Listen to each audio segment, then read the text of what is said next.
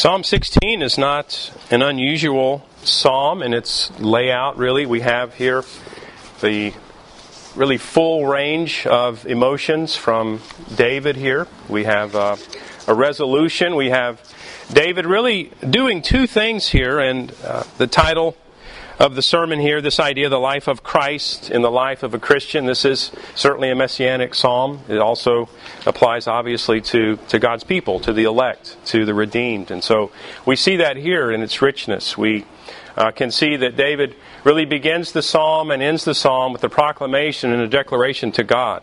He's speaking to God. And then in the middle portion of the psalm here, we have David really preaching to himself. And this idea of preaching to oneself may strike us perhaps as a little odd, maybe. I would draw your attention to Psalm 42:11, for instance, as a pattern for this. Why are you cast down, O my soul? And why are you in turmoil within me? Hope in God, for I shall again praise Him, my salvation and my God. And so what we see here in this psalm and a number of other psalms is this idea that we should preach to ourselves. We should proclaim the truth to ourselves. And Martin Lloyd-Jones probably said this better than others, but he really says that we can do one of two things. We can listen to ourselves, or we can preach to ourselves. And likely you've seen the same t-shirts that I have. I do all the things that the voice in my head tells me. That would be listening to yourself, right? But we recognize that that's not a good idea. That it would be far better for us to take the words of God and remind ourselves of them. And that's what David does here as he declares and makes promises to God by His grace. He also then speaks the truth to himself. And we see that the full orb of Christian activity, of demand, of challenge here in this psalm, and certainly important for us. So I'd like to take this really one phrase at a time here as we begin really the first, as I mentioned, the first two verses and the last two verses, David's declaration to the Lord. We'll take those first. So we begin here simply with this idea of preserve me. Preserve me. Now, we're familiar with the acronym TULIP here. This idea that we see that this is certainly not a complete summary of biblical theology, but nonetheless we begin with this idea of the total depravity of man. This idea that without Christ taking the initiative, giving to us life, that we cannot savingly reach out to Him. We are so sinful in that way. We also see that the Bible reveals that our election is unconditional. This idea that there's nothing in us. We're not a beauty spot in God's eyes. He's not attracted to us, but He has selected and decided intentionally that He might provide all the means of our salvation and save us. And then thirdly, this idea of a limited atonement, of a particular atonement. This idea that we see that God's saving grace could certainly be applicable to every individual that ever lived. But we see that it is apparently only applied to those who are redeemed, because His blood and His ways are perfect. You see, God wouldn't be just if His blood was effectual for everyone and yet they were cast into hell. And so we see that the Bible reveals that His atonement is, in fact, particular. And then we see that His grace is irresistible. We see that, again, in our totally depraved state, it is the Lord Jesus who must take the initiative and draw us along. Yet He does that in conjunction with our own desires. The reality is that God changes what we want. He gives to us a growing affection for Himself and for the things of God. And then lastly, the P in this acronym is often referred to as the perseverance of the saints. But many Bible students really would prefer this idea that the psalmist brings to us, the preservation of the saints, because it casts the emphasis on the one who preserves us, that is, God. The reality is that we cannot hold ourselves to God in the rough and tumble of life, that He, in fact, preserves us to Himself. The Apostle John brought up this idea. He brought up this idea in that we see that those who are continually walking with Christ, albeit imperfectly, reveal obviously to the world that they are in fact being preserved. And John says in his little letters that they went out from us because they weren't of us. This idea that they aren't being preserved because they never were redeemed. And this is the idea that David really brings up here. And I think it's appropriate that we pay attention simply to this word, the preservation of the saints. Preserve me. A certainty. A life in union with the Lord Jesus is so durable that it's eternal. None of us experience durability like that in this day. We live in a day of planned obsolescence. We live in a day when they could make a washing machine last for 50 years, but they've decided to make it last for 5. And so we understand in certain measure durability, but not eternal durability. This idea that we're in union with the Lord Jesus, it's eternal. Now, why is this so important? Why is it so important that we're preserved in our union with Christ? Well, it impacts our courage. It neutralizes concern over the consequences of faithfulness. Are you wondering what the cost will be for your faithfulness? You have nothing to fear. Because you see, God will preserve us in Him. Encourages us that we'll not stagnate also in progress in our faith. Aren't you thankful that as the Bible reveals in the book of Philippians that He who began a good work in you will complete it? Aren't you glad you don't have to stay like you are, like you were? Those of you who've been walking with the Lord for a while, you can look back and you can say, that was a rocky road. But look at what the Lord has done.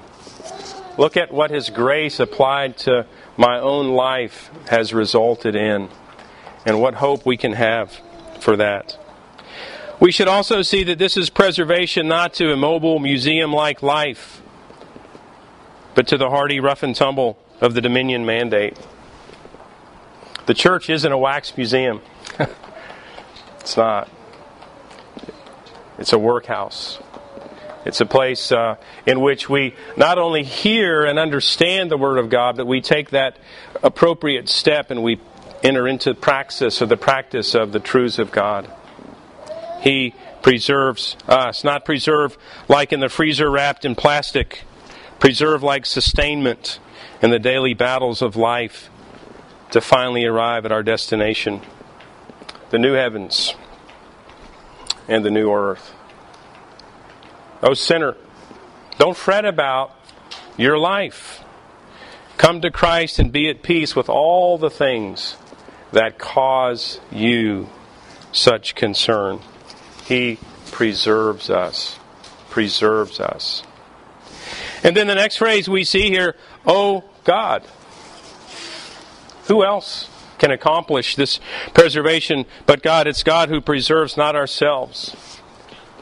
We are recreated in the recreation of our redemption, but we can't preserve ourselves in that. We have life, but we don't have life like Jesus.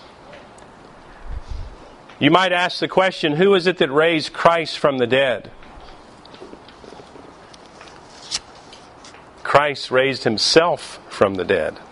The Bible reveals that He has life in Himself. We don't have life in ourselves.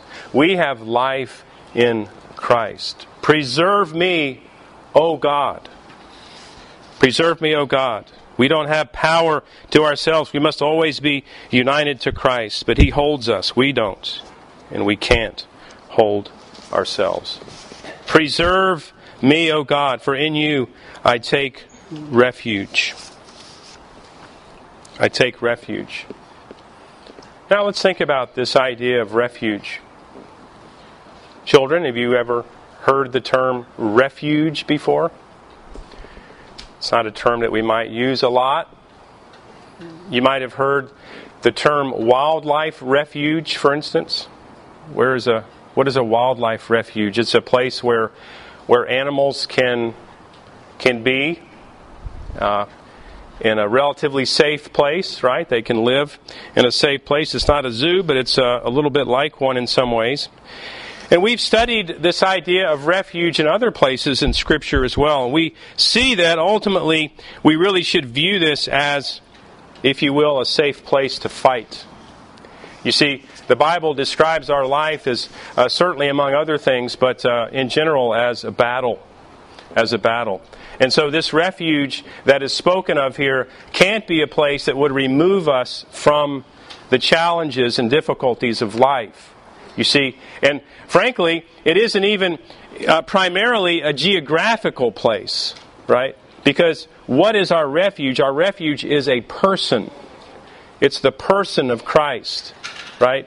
It's the person of God, of Father, Son, and Holy Spirit, right? Our God is not a brick wall, right? He isn't one that is designed to be, in that sense, geographical, but we see that He is our refuge. He is our strength.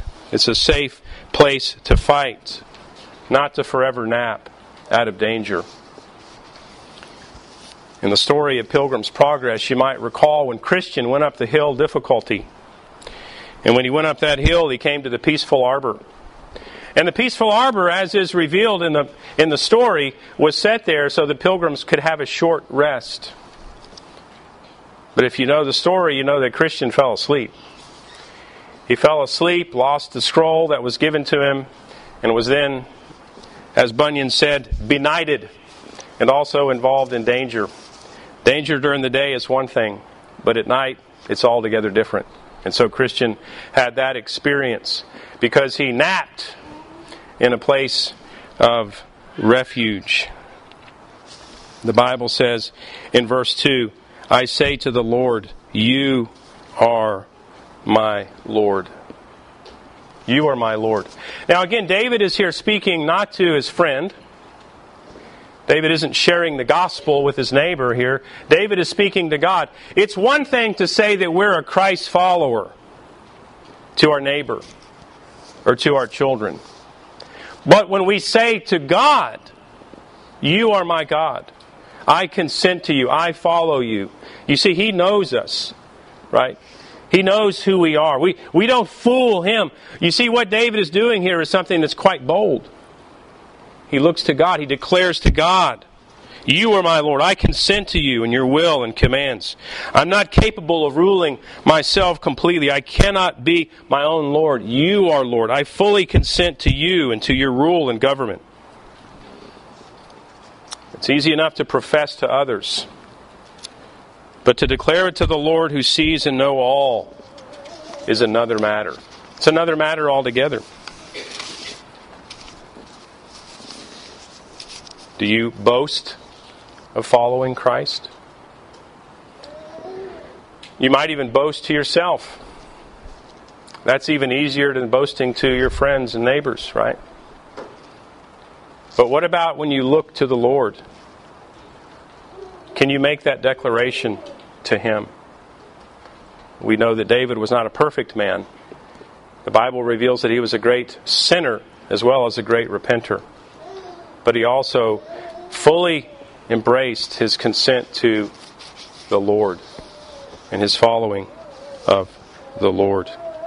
Again here in verse 2, I have no good apart from you. God calls us to glorify Him, to worship Him. But we don't actually change God's glory when we worship Him.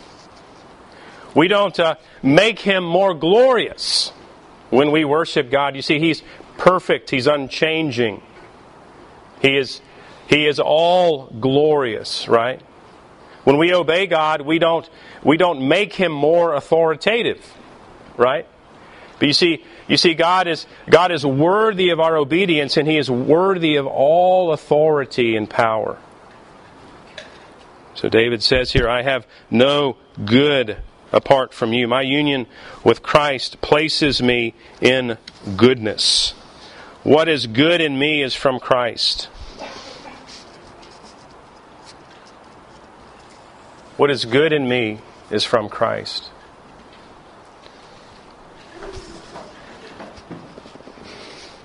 Have you ever seen a craft that in which you know the maker? Some of you are very creative in this congregation.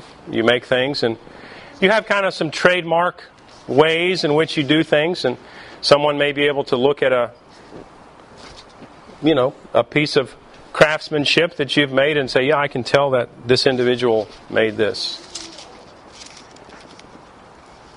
Well, we see here this phrase in verse 2, anything good in me is of Christ. The reality is can people look at you and see the fingerprints of Christ? Can they see His workmanship in you? This idea. Can you agree with God that the good that is in me is through my union with the Lord Jesus? Is there a reflection of Christ? Do you claim that for yourself, or do you exalt God? Do you direct people to Him? These are David's declarations to God. And we see also in verses 10 and 11 the same idea. He declares to God, you will not abandon my soul to Sheol, or let your Holy One see corruption. This is one of the messianic aspects of this. We know that the Lord Jesus was only in the grave 3 days. We know that this is a reflection not only of His life in general, but of His fleshly life. Not let your Holy One see corruption. Verse 11, you make known to me the path of life. Again, this is a reference to a number of things, but certainly to the very first word in the psalm, preserve me. These are aspects of preservation, right? You will not abandon my soul to Sheol. What does the Bible reveal about us when we die? Well, those in Christ go to heaven directly. That's what the Bible reveals. To a conscious, eternal existence awaiting our redeemed bodies. And the Bible says in verse 11, you make known to me the path of life. You make known to me, not the path of death, the path of life. We're preserved in Christ. We walk with Him. We're living. We're the only people on earth that are really living. We're the only people on earth, the redeemed, that are really living. You show me the path of life. The path of life, not the path of death. So these are David's declarations to God. And the middle section here, from verses 3 to 9, we have David here speaking God's truths to himself. David speaking God's truths to himself. Verse 3. As for the saints in the land. Who are these? Children, when you hear the term saint, what do you think of? You might think of St. Paul, for instance, or maybe the little titles in your Bible say Saint Luke or something like that. But what we understand is that all of the redeemed, all of those people that God has called to Himself, we are saints. We're the holy ones. We're the ones who've been redeemed. We're the ones that have been justified in Christ. He's imputed, or He's given to us. He's laid upon us His righteousness. Right? We're united with Christ. That makes us saints or holy ones. The peculiar people, the Jesus people, the justified people, the people being sanctified in Christ, those on the pilgrim way with us, the ones who profited by the work of the Lord Jesus. These are the saints in the land. And what do you think of them? Well, the psalmist reveals that they're in a lofty position, right? The Lord Jesus loves us. He has set His affection on us through redemption. As a matter of fact, that's what the passage says. As for the saints of the land, who are they? Well, the psalmist says, I'm glad you asked that, because they're, in fact, the excellent ones. They're the excellent ones. Despite their infirmities, the Lord thinks highly of them. He reckons them as nobles among men. They count themselves as less than nothing, but He makes much of them.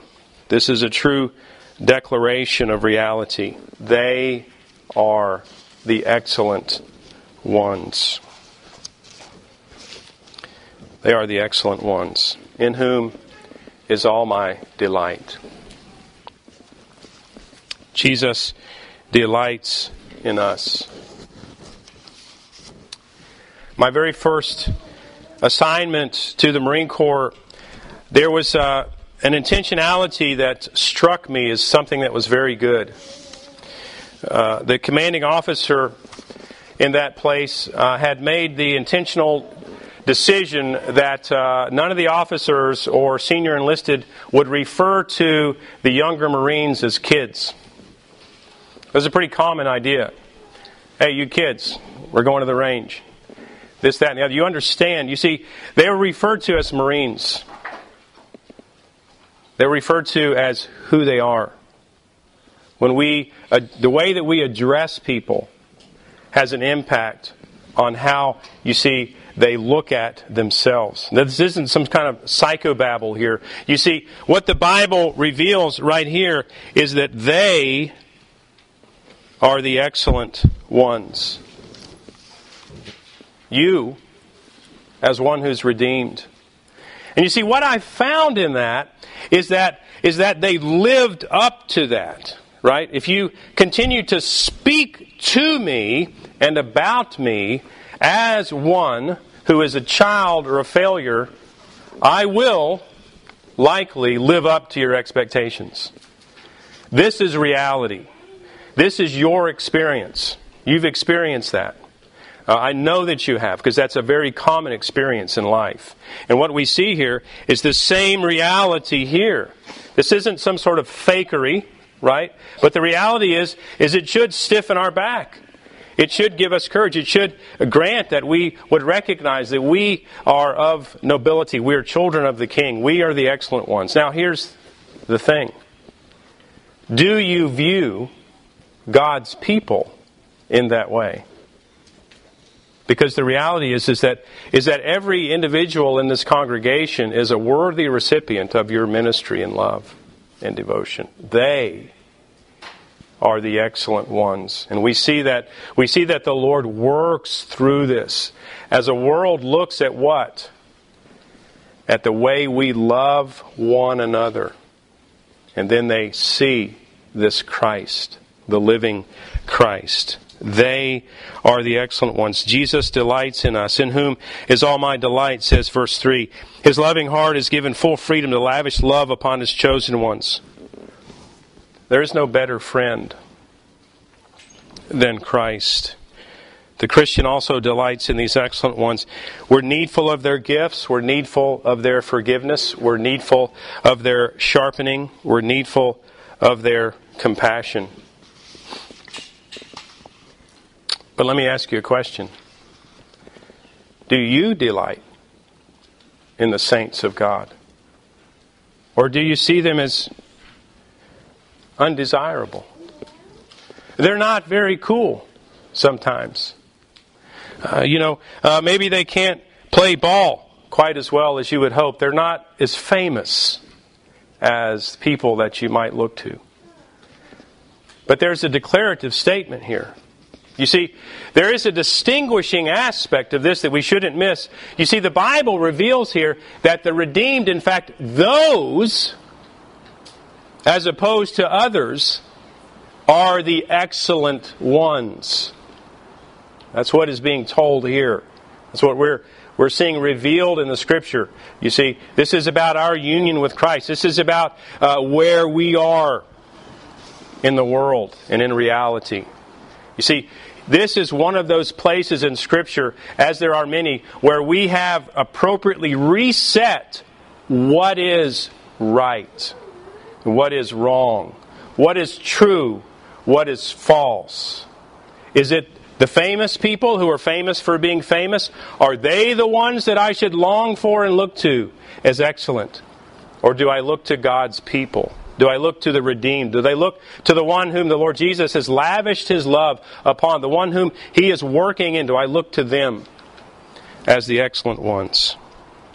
That's what the Bible reveals here. As a matter of fact, he goes on and describing those who are not redeemed, the sorrows of those who run after another god shall multiply. Jesus hates all wickedness, especially the high crime of idolatry. Sin and the Savior have no communion. He came to destroy, not to be allied with the works of the devil. Well, you might want to say, so maybe I'm not the excellent one, but maybe I'm just sort of the okay one. I'm sort of the mediocre one. I'm not the excellent one. You see, the Bible knows nothing of that. If you're not redeemed, if you're working against the things of God, then you have selected another god. You are an idolater. You're either worshiping yourself or your own desires or something else.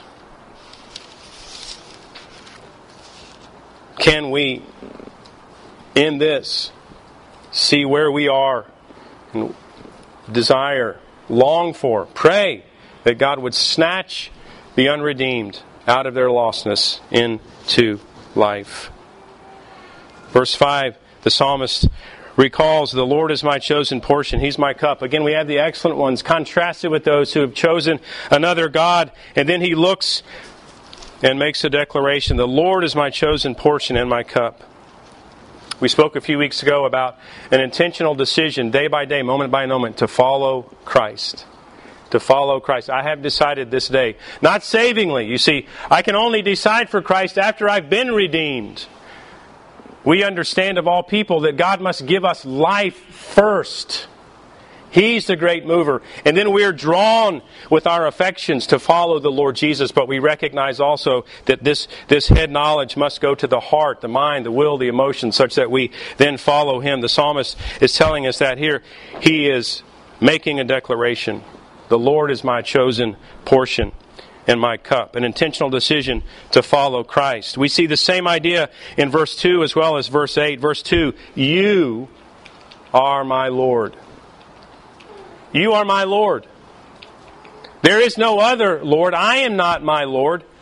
Someone else isn't my Lord. My boss isn't my Lord. You are my Lord. You are my Lord. Verse 8 also, I have set the Lord always before me. I've set the Lord always before me. Children, it's a funny thing. You go where you look.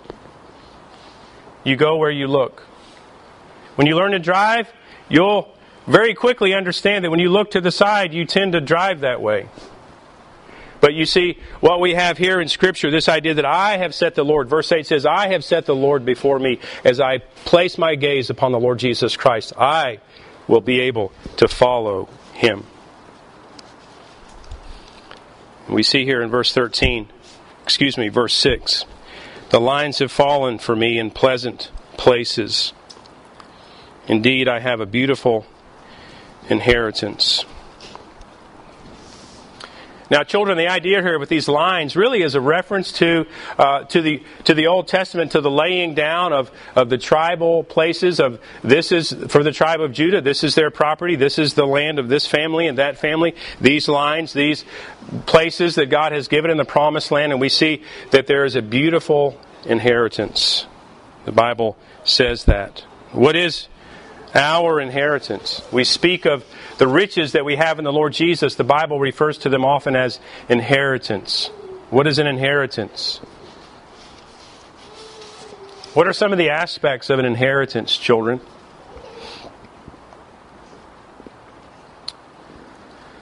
Someone has to die for you to receive it. Inheritance they're not worked for. We don't earn them. They're given. And we see here that our inheritance, those things that we have in Christ, are beautiful. They're beautiful. And this is one of the aspects. I mean, does a new heavens and a new earth, does a perfect world, does a perfect you, does that Does that gain your affections? Does that seem like a beautiful inheritance to you? A perfect relationship with the Lord Jesus? Delights everlasting in heaven? Perfect communion with Father, Son, Holy Spirit, with all the saints that have gone before us? Indeed, a beautiful inheritance. Now I direct your attention to verse 7. David says, I bless the Lord who gives me counsel. In the night also my heart instructs me. So a question for us, how does the Lord counsel? Sometimes when we are looking for counsel, we may ask for discernment. It seems that many ask for discernment, as they should. We need discernment. We need to know how to apply the Word of God to our situation. The Scriptures are spoken of as living, as working, as instructing, as dividing, as revealing, as judging, as comforting. When we take in the Bible and receive it as God's authoritative Word, we're being counseled by the Lord. When you read the Bible, do you receive that as His counsel? Do you receive that as a declaration from your Creator? The one who set in motion all the things by which you would be redeemed, and also all the things by which you would enter into those works that He has redeemed you for your own faithfulness and so forth. Do you receive that as God's counsel? When we take in the Bible and receive it as God's authoritative Word, we're being counseled by the Lord. The proclamation also obviously is His counsel. Our sharpening conversations can reveal the counsel of the Lord as they align with His thoughts.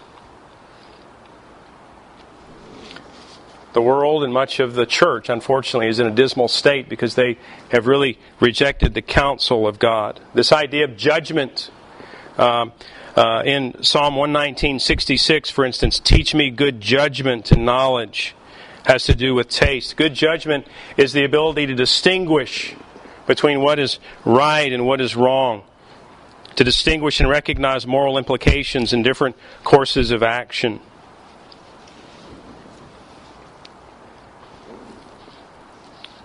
The Bible says in verse 7 as well, in the night also my heart instructs me. Now the psalmist here is speaking not only of that which he has gained in his mind, if you will, in his head, this head knowledge, if you will, that he's gained, but also this meditation. In the night my heart instructs me. What it is that I have taken in, the truths of God, I see that they continue their work as I meditate on them. And that's what's being revealed here. In the night also my heart instructs me. Many roll over problems in their head and eventually solve them in that way. We must meditate. But you see, our meditation is not a work ex nihilo. Children, the little Latin phrase ex nihilo has to do with out of nothing. We know that God made the earth how? He didn't have any raw materials. He didn't have a pickup truck full of lumber. He made it out of nothing. But you see, when we meditate, we don't meditate on nothing. We meditate, and God will only use that which is we have taken in, which we have learned ourselves. That's why it's so important for us to be learners. This very idea of being a disciple of Christ has to do with learning. With learning. A disciple is a learner if he's nothing. But you see, many in the church today, including in Reformed theology, you see, we seem to sometimes stick to the head, if you will, and it doesn't seem sometimes to seep into the mind, the will, the emotions, the heart. My heart instructs me in the night. This is not exactly the same thing that David is coming to here, but I am persuaded it is a good opportunity to distinguish between head and heart understanding. Training the mind, the intellect takes in information and retains or forgets. Merely having the knowledge, grasping it mentally, does not equate to heart knowledge. Head knowledge is basically unapplied information that will puff up if it doesn't make it to the heart. Many people think they know the Lord because they've read His book.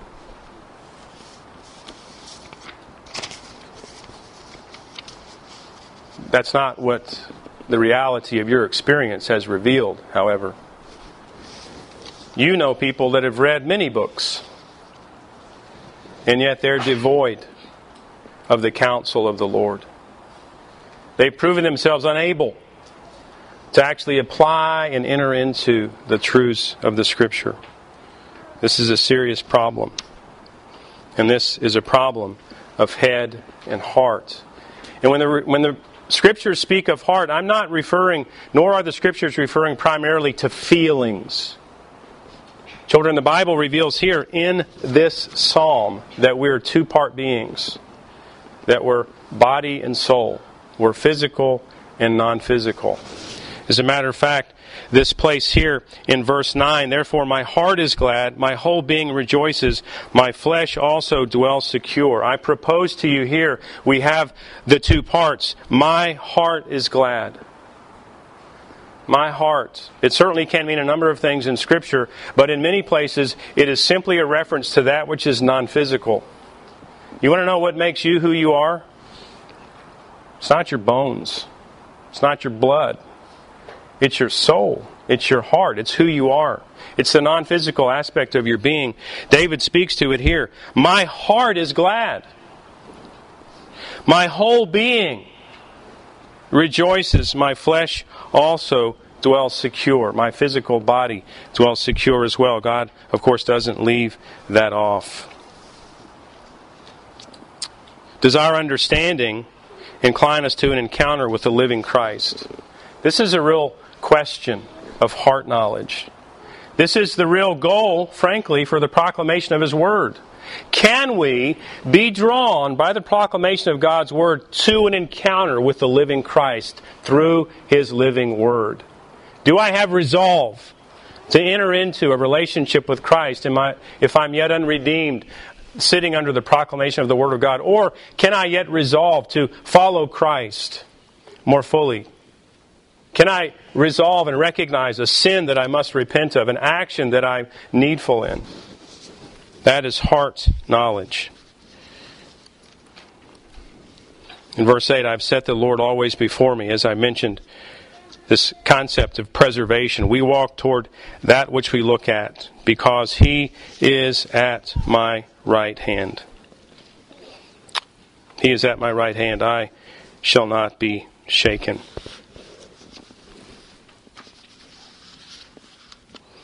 The right hand is a position of honor. It's a position of honor. It's an interesting thing. On a Navy ship, when there's a guest of honor, he doesn't sit in the captain's spot. He sits to the right of the captain. And so we see this idea here as well. You see, this is the place of honor, but also we see of preference. He is at my right hand. I will not be shaken. The other reference here, and the idea is that it is as close as my right hand. In other words, He's always there, always ready.